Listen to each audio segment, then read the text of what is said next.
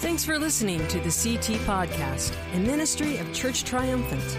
Another opportunity for you to be equipped and encouraged to win, disciple, and send.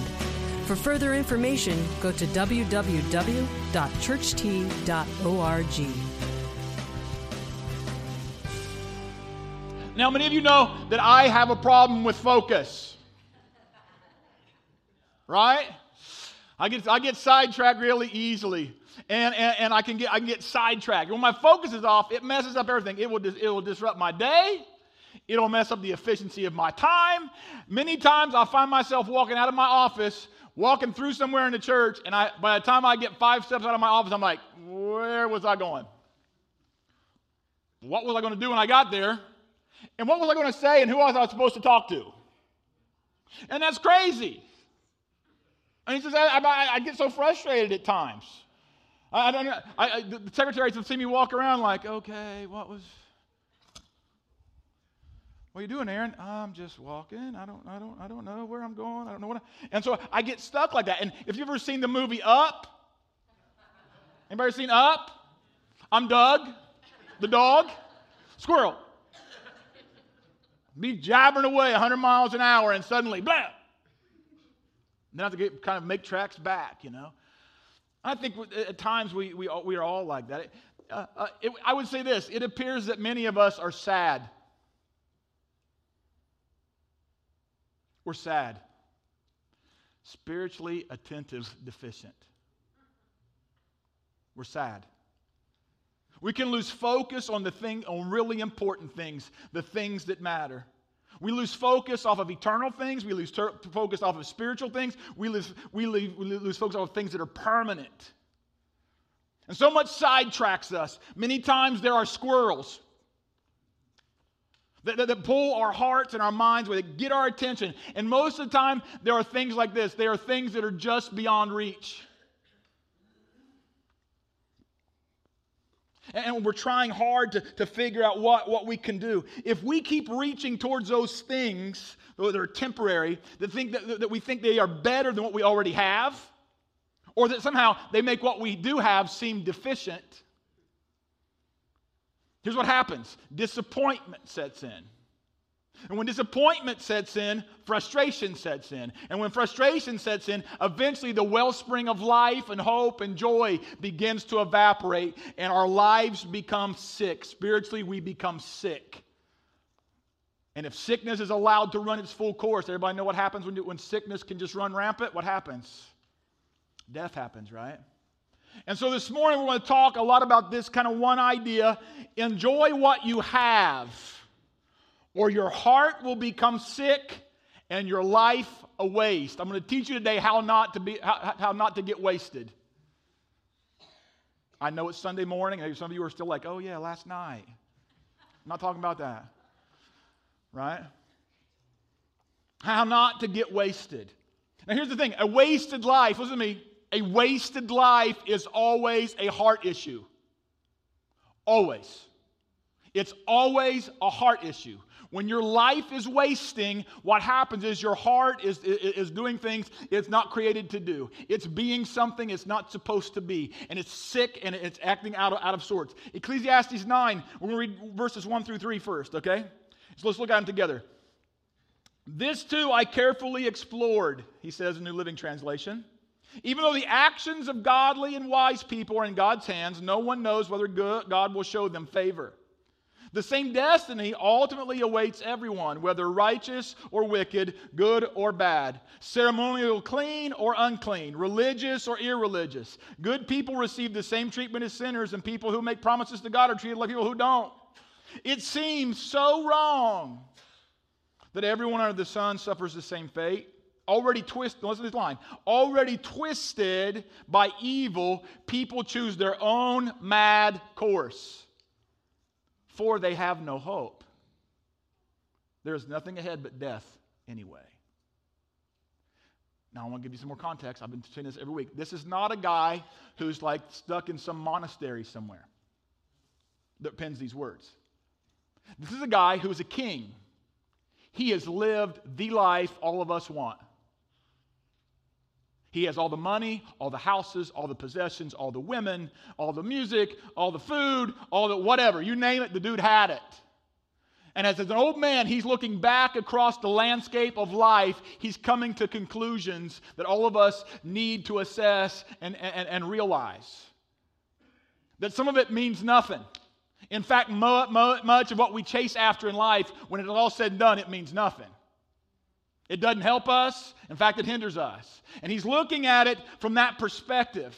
If you would read this same passage of Scripture in the English Standard Version, the first line where it says, "This too I carefully explored," it reads a little bit differently. It reads like this: "But this all I laid to heart, examining it all." See, it is a heart issue. We're going to take certain things to heart. I talked last week how many of us, he writes in chapter 7, how we avoid funerals, but we run to parties. And he said, running to the party's foolish, going to the funeral's wise. But we'll avoid the funeral at all costs and run to every party coming and going. It's true. And boy, I started speaking those words on Monday. Lord, did I not know how I was going to deal with it at the beginning of the week, right?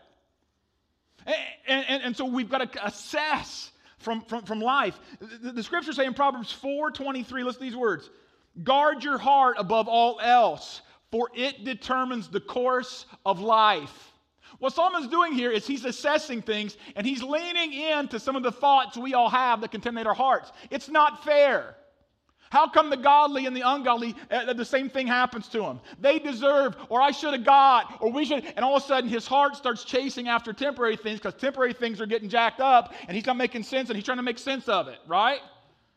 Oh, I went to church this week, so I should have a great week. We think thoughts like that. I paid my tithe, therefore everything financially is going to be great, right? Right? We turn this thing that starts in grace into how good we are, instead of remembering how good Jesus is, right? And Jesus utters words in the New Testament like this: "The rain falls on the just and the unjust." He's quoting an Old Testament passage of Scripture in the New Testament. And so we think that somehow we get this pass or this exemption, and then we start looking at things, how they're not going for us, how we want them to go for us, and all of a sudden we get sidetracked. Well, I deserve. Or they should have gotten. Or can you believe that? And he's processing with us in this vein of thought. And we've got to be reminded always that this life is absolutely very short, and it is not the point. It is not the point. We need to constantly examine what we're focusing on to keep our heart, from attacking us. Be more heart and less attack. Right? 1 John 2:15-16, if you look in there, the heading in this passage of Scripture in the New Testament says this: "Do not love the world." Listen to what it says. Verse 15, "Do not love," now that's a heart issue. "Do not love the world nor the things it offers you. For when you love the world," now listen to these strong words from the apostle of love. This is the guy who wrote all about love. Everything about what he penned the world. "For God so loved the world," right? This is the same guy. He's known as the disciple that Jesus loved. He wouldn't name himself. I don't know whether that was a humble statement or an arrogant statement. I'm trying to sort that out. I haven't come to my personal opinion on that, because it seems kind of arrogant. This is the disciple that Jesus loved. As if Jesus didn't love all the rest of them. Right? He pens the words that, God's loved the world, but he loved me more. I don't know. Anyway. If you love the world, you do not have the love of the Father in you. Ooh, that's strong words.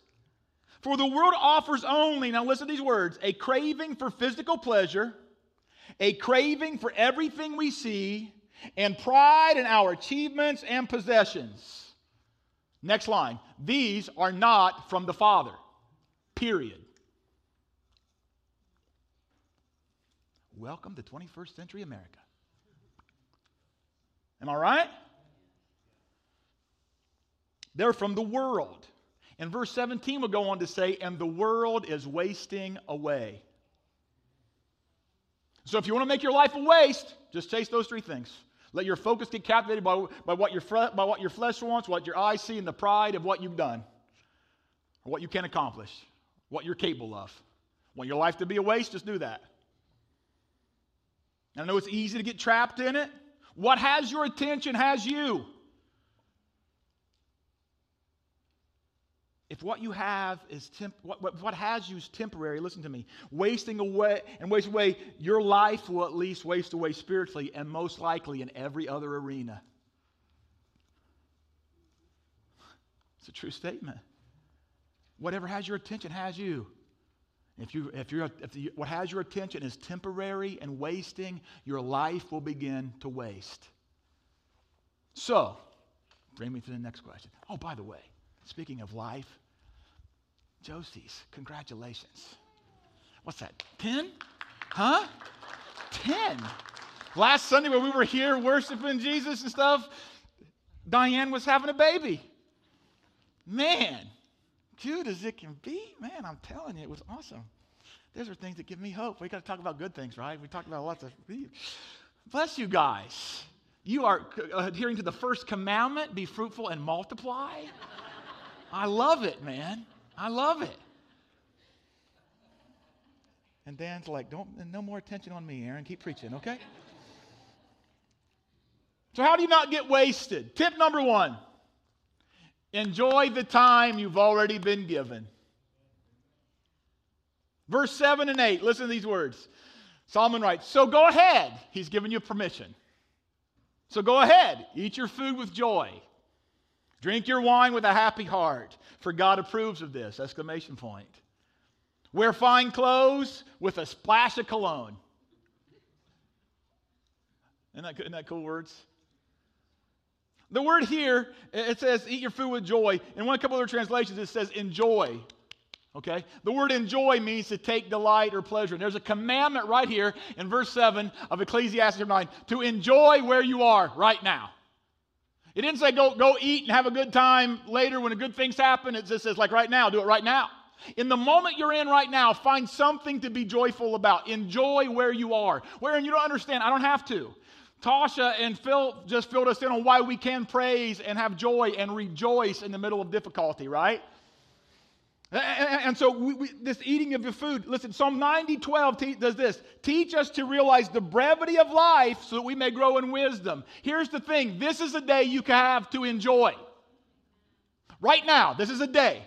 You don't have tomorrow. You won't have 3 weeks from now. You don't know that you have any of those. And we've got lots of people here right now who could testify to that fact of how fleeting, how quick life gets away from you. And trust me, the thing you want to do right now in this moment is be joyful in the moment God's placed you in right now. He set the parameters. He set the boundaries. Acts 17, the Tasha read.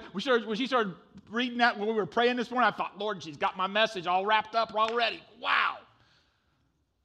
And I think we've got to be ready. Anytime there's those kinds of words where it talks about food and wine and these kind of things, it's talking about doing life where you are, doing life with the people who are right with you right now. It's talking about, listen, enjoying the relationships and the help God's put in your life right here, right now. And don't let that get away from you. Verse 8 in the ESV says, let your garments be always white. Let not oil be lacking on your head. And what this is talking about, keep your relationship with God current. Anytime you see the issue of white garments in Scripture, it's talking about people who are in right relationship to God. And so what he's saying is, in this day, in this moment, make sure you and God are straight. Make sure things are good. Because what happens then is God is able to pour into your life in the midst of difficulty, in the midst of tragedy, in the midst of hardship. He can pour joy into your heart, into your life. That sustains you. And so the issue, and then all the rest of your relationships bleed out of that relationship with God. If you're experiencing His forgiveness, you can give it away. If you're experiencing His joy, you can give it away. If you're experiencing His peace, you can give it away. And so this is what He's saying, like, man, be right. In this moment, you can enjoy this day if and only if you're right with God. I'm not talking about just salvation and getting saved. I'm talking about right now, clearing the air between you and Jesus. Some of you have been asking God hard questions, and you're getting frustrated with Him about certain things that are going or not going in your life. Today is the day to get that together with Him and do what Phil encouraged us to do out of Job. Though you slay me, I will yet praise you, right? Because this life is not guaranteed to me anyway. And so I've got to keep that right. This idea of we can get anxious. The idea of eating food, this is what Jesus says. I want to do life with you, right? His last real thing he did on earth before he faced his execution was to sit and eat a meal with his guys. In the book of Revelation, he paints this picture for us. He says, behold, I stand at the door and I knock. If somebody will let me in, I will do what? I'll come in and I will eat with him. What he's saying is, let's do life together. This idea of wine, the very first miracle Jesus does is he turns water into wine at a celebration of relationship, right? A marriage supper, right? The Bible teaches us that the Holy Spirit is symbolized oftentimes in Scripture as wine, this thing that comes into the inside of us and bubbles up, right? And gives us joy that sometimes we can't explain. There's never an inference in Scripture about it's okay to be drunk, but there is often Scripture attaching the idea of celebration around the work of the Holy Spirit and something bubbling up from within us. And that's what he's talking about here, right? Man, it's beautiful, beautiful, beautiful stuff here. And he's saying right now where you are. And can I tell you something? Many of us regret the opportunities and times we don't have. We're sitting here right now in regret because I should have done something this week, or I should have done something last week, or I wish this would be different, and right now we can't enjoy what we have right now. Today is a gift. This is the day that the Lord has made. I will rejoice and be glad in it. This is where it's at, right? I'm trying not to be Doug really hard right now. There's so many things right now I could just go off on a tangent and go, everything's not great, but God is good. This is the day He has made. Everything's not perfect, but man, He is, and He's walking with me. I can rejoice that. And we talked last week about the glory days. Some of you are not stuck. You're stuck back there somewhere. Don't be stuck back there. Be right here, right now. Eat today in pleasure, knowing that God is with you. Drink today in joy because you know He's saturating every need. He's filling every hole. Be with Him right now in correct relationship. And if you have a chance to get other relationships right in this day, get them right in this day. Ecclesiastes 11:9 reads like this. Rejoice, O young man, in your youth, and let your heart, listen to these words, and let your heart, see, the issue of your heart, let your heart cheer you in the days of your youth. Walk in the ways of your heart and the sight of your eyes. I want to say something here. If your heart's informing your eyes, that's one thing, especially when your heart's informed by the Word of God. Did you hear what I said? If your heart is informing your eyes, that's one thing, especially if your heart's being informed by the Word of God. What we can't do is let our eyes inform our heart devoid of the Word of God. Are you hearing me? This is what Solomon's referring to here. Let your heart be full of these words I'm giving you, and let them help your eyes see what you're supposed to see. Do you catch that? For in that, but know all these things, God will bring you into judgment. There are things going to happen. This is again an allusion to that there's a day coming where this life will be over. And you will stand in front of Him. You have to live every day, every moment of your life knowing that that day's coming. And none of us know when it's going to happen. None of us understand. I don't care what your end-time theology is. I don't care what your belief is about, health, wealth, and prosperity and all that sort of stuff. Live long and prosper. I don't know anything about that. Thanks, Brandy, by the way. That was a gift. This was a gift.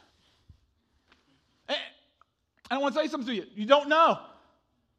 You don't know. And so understand that you are going to say, and He's going to say either come in and enjoy it, or He's not. The Gospels tell us that even those of us who are Christians will have to give an account for words we spoke. Remember we talked about that when we talked about vows a couple weeks ago. Remember that? That's Jesus' word. That's New Testament. Does that mean we're going to be condemned to hell? No, that means their rewards are going to be passed out. And if I misused my words, some things I had opportunities to be rewarded for are gone. You get that? Let me give you some ideas of how those opportunities might be gone. Gossip instead of prayer. Complaining rather than praying. Are you hearing what I'm saying? Slander rather than encouragement. You get what I mean?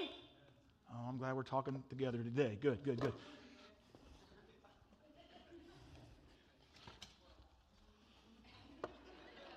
No, just kidding.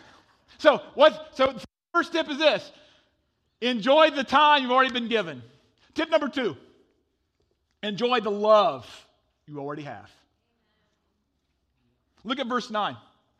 Live happily with the woman you love through all the meaningless, that was my fault, days of life that God has given you under the sun. The wife God gives you is your reward for all your earthly toil. Some of you need a heart check right now on this. And if you want to, remove the word wife and just put spouse in there. Because see, one part of the reason we end up with our lives becoming, our hearts being messed up is because we always think grass is greener someplace else. Can I say something to you? The reason it's greener is because there's more fertilizer over there.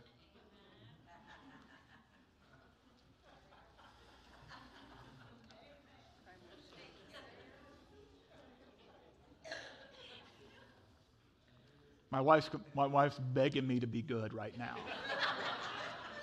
I think she's remembering the one sentence everybody remembered from last week.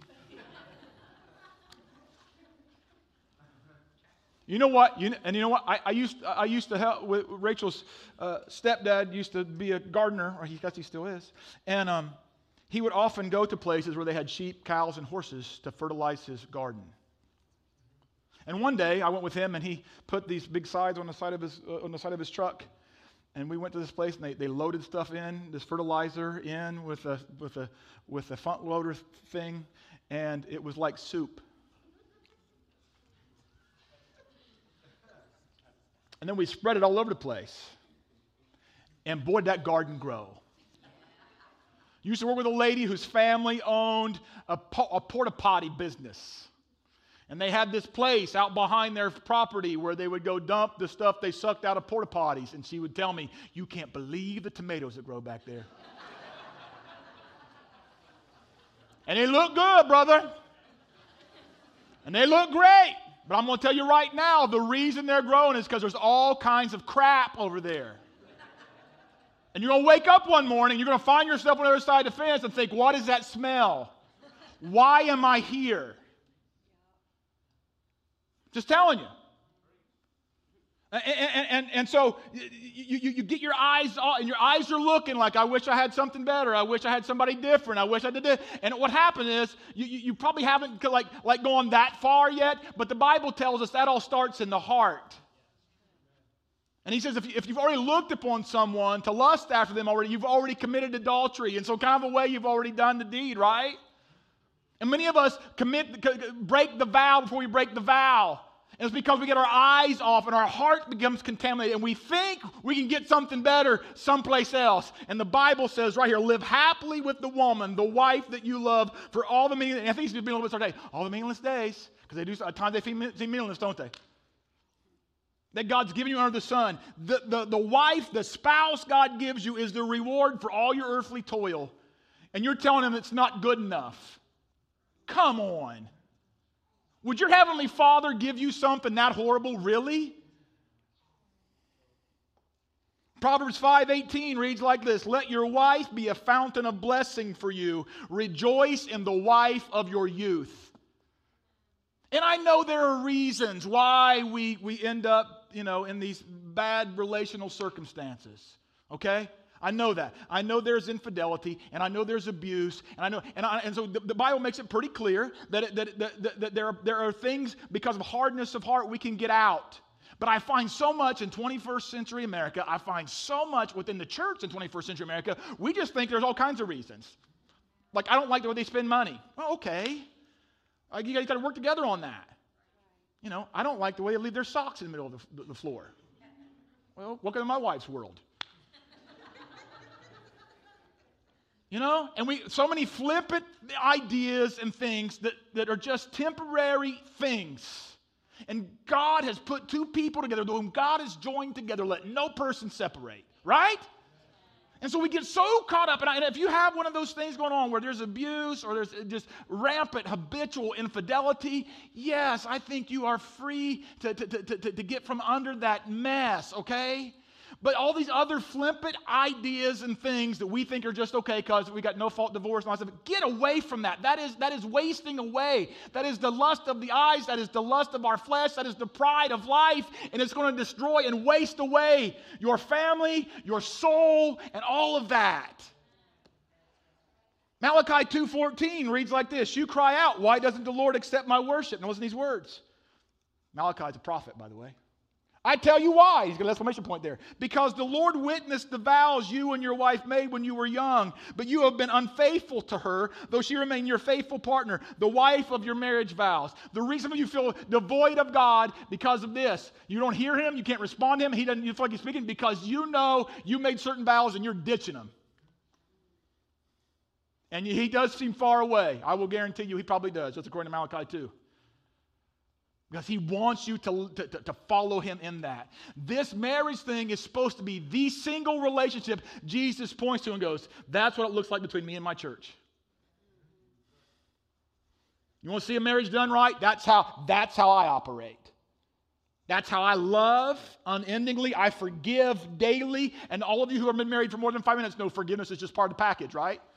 You're in it with somebody imperfect, somebody who can't keep their trash together. But if they're on a trajectory of walking into more Christ-likeness, the worst thing you can do is ditch them. For you and for them. And I'm not trying to show shade on anybody. I'm not trying to throw down guilt and condemnation. But I am trying to make sure we understand what the Word of God says. Because our culture is going places that is just destroying families, destroying lives for generations. There should be more commitment, more grace, more truth, more forgiveness, more accountability, more love, all those things in our Christian marriages than any place else on the planet because we understand what this says. I want you to think about the story of Hosea in the Bible. If you've never read Hosea, go read Hosea. God calls this prophet to go marry a prostitute. And he points at them and goes, that's me, and that's you. The prophet's me, and the wife is you, and I'm just in it for the long haul. You can't do anything to shake me loose. You can't get rid of me. I am not going anyplace. That's what he says. How many of you like to be a Hosea? Huh? But he says, that's me. Isn't that awesome? And he looks at us, and we walk down those aisles, and we take those vows. He says, I want you to look like me. And I know you, I said this to numerous, I had the blessing of doing a wedding the first Sunday of June, my first Sunday away for Christian and Josh and Christian, the Josies and the Ford kids. And I looked in front of both of them and I said, listen, this is the tall order. But listen, neither of you can do this. You can't. The only way you can be the spouse you're supposed to be is to lean hard and heavy into the grace and the power of Jesus and His Holy Spirit. And listen, if you have Him living inside of you, you can overcome whatever is going on in your marriage. Enjoy what you have, or your heart will become sick and your life a waste. I'm sweating. I'm trying to sit down and not get so sweaty, and I still am. Enjoy what you have right now, the time and the love that you have right now, or your heart will become sick and your life a waste. It'd be nice if that were the end of the story, but it's not. Solomon gives us a couple more things to consider. Tip number 3, to not get wasted. Enjoy the work you've already been given. Listen to verse 10. Whatever you do, whatever vocation you find yourself in, whatever mission you're a part of, whatever work you do, whatever you do, do well. For when you go to the grave, there will be no work or planning or wisdom. Again, there's this illusion that life is leaving fast. What you have to do today, do it with all your heart. Some of us wake up in the morning and we are very frustrated because our work doesn't give us reasons for joy and for peace and for hope. So we have to change our perspective of it. Now I want to say something to you, and I'm going to be as kind as I can be. The reason some of you are unfulfilled and hate what you do and hate getting up in the morning and all that is this, because you made decisions about your vocation not considering what God might want you to do. And you made decisions based on money, on benefits, on convenience, on comfort, and you wake up and you're like, this can't be it. This can't be it. And you hate the thought of getting out of bed in the morning. You hate the thought that, I don't know what happened over there. Apparently Philip was fulfilling his mission. I don't know. Maybe he turned into an exterminator and I didn't know it. And here's the deal. Try and figure out what the calling of God is for you right now. What the purpose, what your gift set is. Do something that gives you passion. Do something and forget about all the stuff everybody else in the world is telling you have to have if you have a job. Go find something that makes the heart tick. Go do something that gives honor to God, because you being mad and angry and lacking peace and joy is not being a minister to anybody, any place. When you're flipping people off in traffic with the fish on the back of your car because you hate where you're going, you hate the commute you have to drive. And you know what? And you may laugh, but I've heard stories about people who I know. I'm just saying. And so we got to find that. Here's the beautiful thing. One of my favorite pieces of scripture is Psalm 37. Probably maybe is my whole favorite one. Maybe. I quote it every day to myself. It says this: the steps of the godly. Okay, the godly. Now that doesn't mean I got all my junk together. Obviously, I've confessed more in the last few weeks than I care to talk about, right? And it's a matter of being right relationship, your heart being wrapped around the heart of God, right? Are you hearing me? The steps of the godly are ordered of the Lord. He delights in every detail of their lives. Now listen to this. Verse 24 is just equally awesome, but it covers that thing in case you took a job for the wrong reason. Even though they stumble, they'll not be utterly cast down, for God will uphold him with his righteous right hand. Maybe I didn't let him order the step, right? Maybe I made a bad choice. Maybe I'm in a job I just hate. But he's got grace for me in the middle of that. And so how do I function when I'm in that spot? How do I function? Listen to Colossians 3:23 and 24. Listen to these words. You know how to get yourself into a better spot? Listen to these words. Work willingly at whatever you do. Work willingly at whatever. What? Flipping burgers? I saw a picture of Samuel Clevenger at the Zane Trace game. Samuel's always, he enjoys, just as long as there's people around, Samuel's like, right? That should be us. Most of you wouldn't consider flipping burgers a joyous occasion. We should learn from Samuel. Right? Work willingly at whatever you do, as though, listen to these words, as though you were working for the Lord rather than people.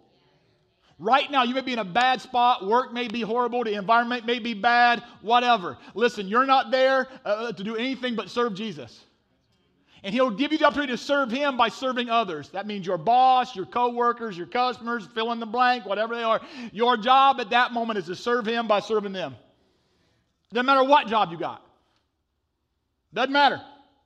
Listen to these. Remember that listen to these. You want to know about reward? You want to talk about reward and compensation? How about this compensation package? Remember that the Lord will give you an inheritance as your reward, and that the master you're serving is Christ. The Bible tells us if we're faithful in small things, he gives us more responsibility, better responsibilities. And so if you want to get out of where you are and you think you're called to different, right now start treating the job you have like the one God's given you. I don't have good grammar sometimes.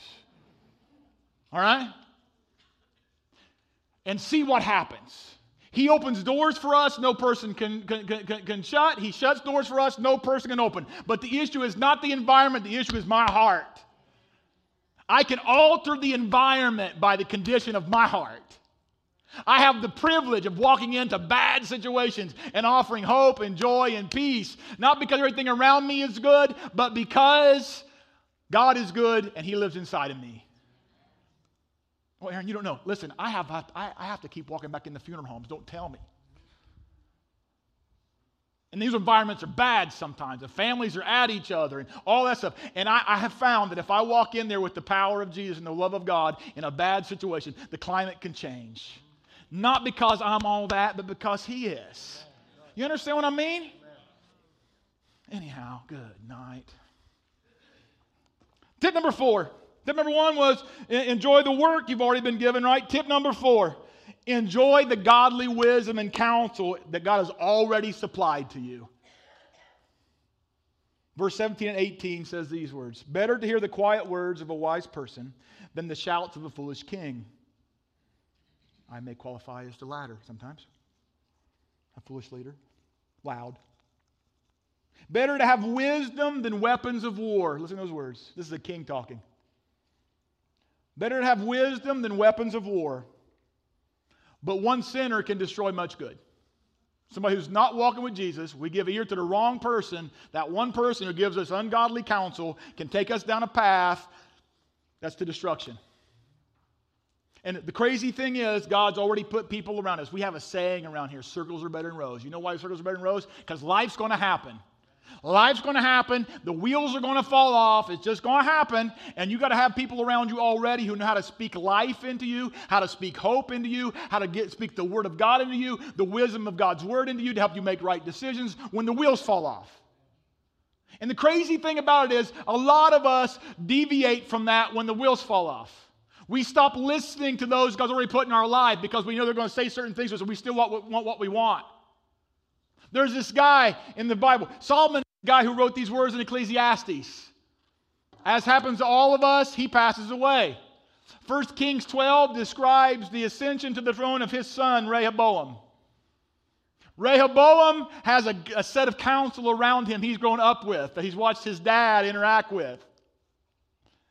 And he seeks advice of them. And they give him some pretty good advice, some good counsel, some good godly wisdom. And then he has these buddies. Hey, bro, I was talking to the dudes over at the castle the other night, man, and they gave me some advice. Hey, bro, what do you think about that? Oh, man, get what you got coming, man. Don't let them. And he starts giving voice, giving ear to counsel that's ungodly and selfish and self-centered and carnal. And guess what happens? Because he ditches the godly counsel, he splits the country in two. A guy named Jeroboam comes in and takes most of the country with him because this guy becomes a jamoke because it's all about him. And what he wants, what he's going to get out of people, and how he's going to, instead of serving people as a good leader, he makes people serve him harshly and badly because he just wants what he wants. And what happens for a lot of us is we do the same thing. We want what we want, and so we deviate from godly counsel. And right now around all of you, if you're sitting in this room, if you're a part of a small group, if you're a part of a ministry team, God's put certain people in your life on purpose. Not for you to walk away from when life gets bad, for you to walk toward. Because they're going to help you find the heart of God in the middle of whatever's going on. If you're a part of any kind of a ministry situation, a loving family of God, here's what's going on. God's put you there on purpose because He knows life's going to happen. And in one case, you're going to be the encourager. In another case, you're going to be the encouraged. In one case, you're going to be the person offering counsel. In the other case, you're going to be the one receiving counsel. But you got to be open to it. You can't run away from it. You got to enjoy what you have right now. Enjoy the time that you have right now. Enjoy the love that you have right now. Enjoy the work that you have right now. And take advantage of the counsel, the godly counsel that's in your life right now. And that way your heart won't become sick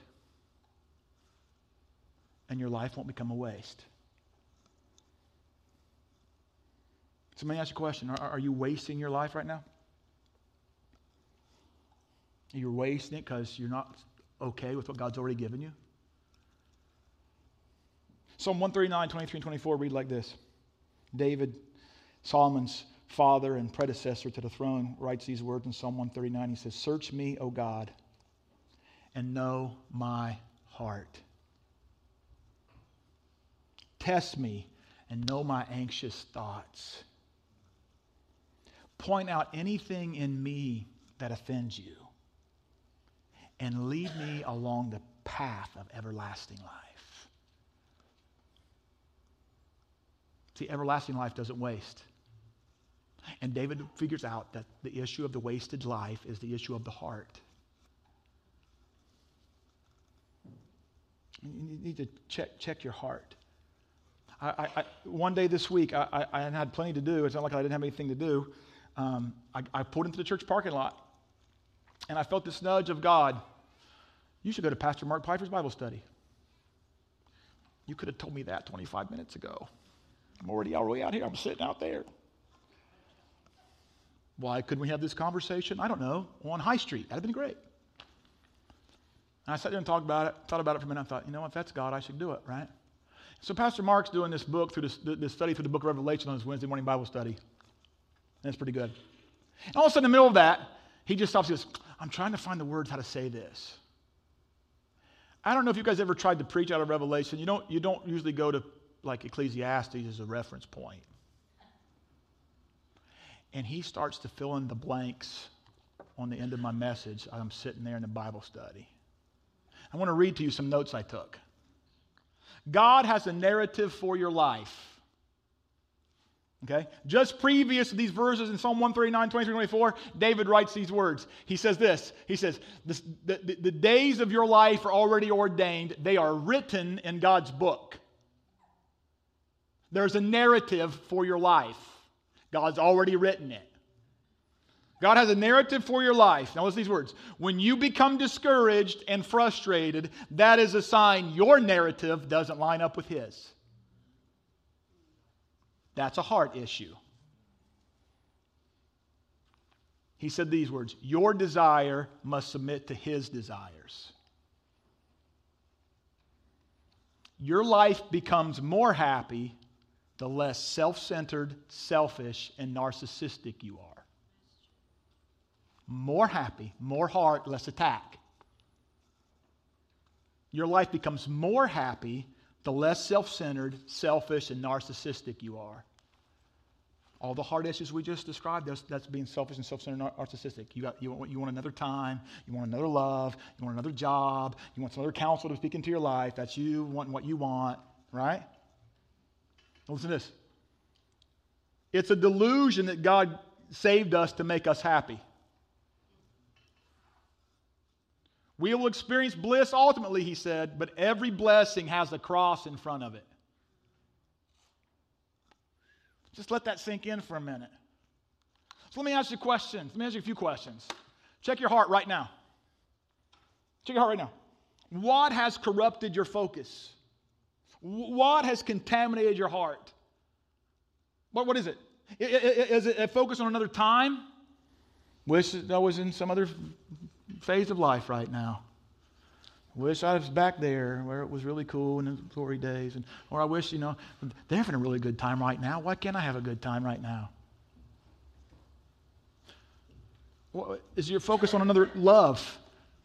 Because anything that competes with the love of God in our lives, according to 1 John, is a bad thing. It wastes away, right? Love of the world, right? Is what we read.